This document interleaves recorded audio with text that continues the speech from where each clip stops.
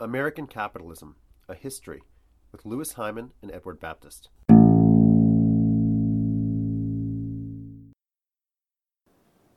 If you look at the map of the United States today, and you look to the west of the state of Georgia, you see the states of Alabama and Mississippi. But if you looked at the map of the United States in the 1780s, you'd see that Georgia officially stretched all the way west to the Mississippi River. Georgia, like many other eastern states, had extensive western land claims, and a lot of the business of the federal government in the 1780s and the 1790s was convincing the eastern states to hand over their western territories so that new territories and states could be created. Usually the eastern states wanted the land claims which they had granted in those western territories to various people, various economic actors. They wanted those land claims to be recognized. And so often the federal government would cut deals with the eastern states, buying them out, making promises to recognize land claims, and so on. That whole huge territory, officially part of Georgia, stretching west of Mississippi, was known as the Yazoo country, after one of the rivers, the Yazoo River. This territory was one of the last western territories to be claimed by an eastern state. Georgia resisted handing it over to the federal government. And it did so in part because time after time, legislators in the Georgia State Assembly would cut sweetheart deals with outside land investment companies. They'd sell off huge chunks of that territory for very low prices, and they would usually get a bribe out of it for themselves. The most notorious occasion on which this happened was in 1794, when the Great Yazoo land fraud was perpetrated. 4 companies came into Milledgeville, Georgia, the state capital. They spread around probably $500,000. And they also paid an official price of another $500,000 to the state of Georgia. In return, they got 40 million acres, almost all of present-day Alabama and Mississippi, at a ridiculously low price. Now, when they heard about this, the citizens of Georgia were furious. In the upcoming state legislative election, they threw out virtually all of the legislators who'd voted for the Yazoo scam. And they passed a new set of laws in which the sale was officially overturned. And the original act of sale was burned at high noon in the city square of Milledgeville. So the sale happens in 1794. In 1795, Georgia says it's overturned the sale. But the 4 land companies were not sure. In fact, they were counting on their allies in the federal government to make sure that the sale was held up before law as a valid transaction. And just to make it harder to unwind the whole set of economic exchanges, they began to print their own bonds, their own shares in the land held by their companies, and to sell those documents on financial markets in Boston, New York, and Philadelphia. Pretty soon, thousands of ordinary citizens in those cities and in the surrounding areas officially own pieces of land in what is today Alabama and Mississippi. Now you might wonder why people in those parts of the country would be so eager to own land that had never been settled by Europeans and their descendants, and land to which the title was unclear. And the reason why they wanted to do that was because everybody understood that those parts of the United States would be settled by slave labor, and they would be turned into plantations.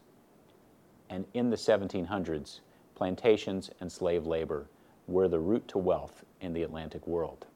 So that's what investors were buying. They were buying shares in the future plantation-generated wealth of slave states. So how are the developments I just described analogous to the terrarium I talked about earlier?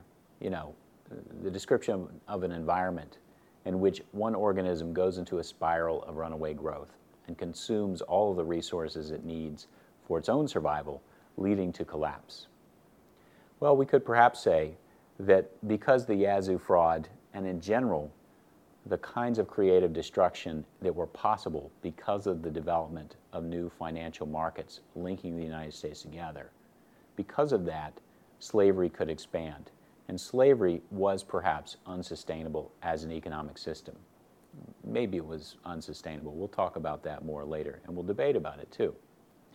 But what's pretty clear is that development, the expansion of slavery south and west into Alabama and Mississippi and other places, ultimately leads to the Civil War, which certainly was a kind of collapse. But I think we could also say that when creative destruction in financial markets becomes more profitable, entrepreneurs are going to be tempted to use fraud to make their profits. As frauds accumulate, the risk of a broader collapse, a collapse bigger than the collapse of one scheme or one firm, becomes more and more possible. And you saw this repeatedly in the northeastern financial markets between 1790 and the 1810s. Again and again, bubbles, speculations would collapse. And many people, not just the entrepreneurs who started those kinds of enterprises, but those who had invested in them, would lose their fortunes. So for them, the 1790s and early 1800s are a very, very rocky roller coaster ride. The Yazoo shareholders wanted their money back, and it was now the federal government that was responsible for paying them. They sued in federal court to get payment. And by 1814, the case had made its way to the Supreme Court. And that's when the great Chief Justice John Marshall, also a Virginia slaveholder, made his ruling in the case of Fletcher versus Peck. And in it, he ruled that even though, allegedly, the Yazoo case began with a situation in which a state legislature had sold land against the best interests of its citizens and had sold land extremely, ridiculously cheaply, and had sold land because they were getting bribes. Even so, this was still a legally executed contract. It was a contract made by people who had the power to make it, the state legislators. And so, as a contract, it stood inviolable. Now, if you want to talk about the development of freedom for entrepreneurs, their ability to buy and sell and make economic decisions outside of old traditions, like, for instance, the tradition that legislatures should make decisions against the best interest of their people. Here's a clear case. This opens up the entire United States in some ways for creative destruction to happen. But here's something else it did. It also represents John Marshall and the Yazoo bondholders concurring that slavery is legal and slavery is implied by the constitutional structure of American law. Because slavery, too, was a kind of contract. When somebody bought a slave, they were entering into a contract. And even someone who inherited a slave was, in a sense, the heir of a much earlier contract, purchasing and selling a human being. So if you made contracts superior to everything, you were also making slavery potentially legal forever. For more information, go to edX.org and look for American Capitalism, A History with Louis Hyman and Edward Baptist. Or go to facebook.com/American Capitalism MOOC. This podcast has been brought to you by Cornell X from Cornell University.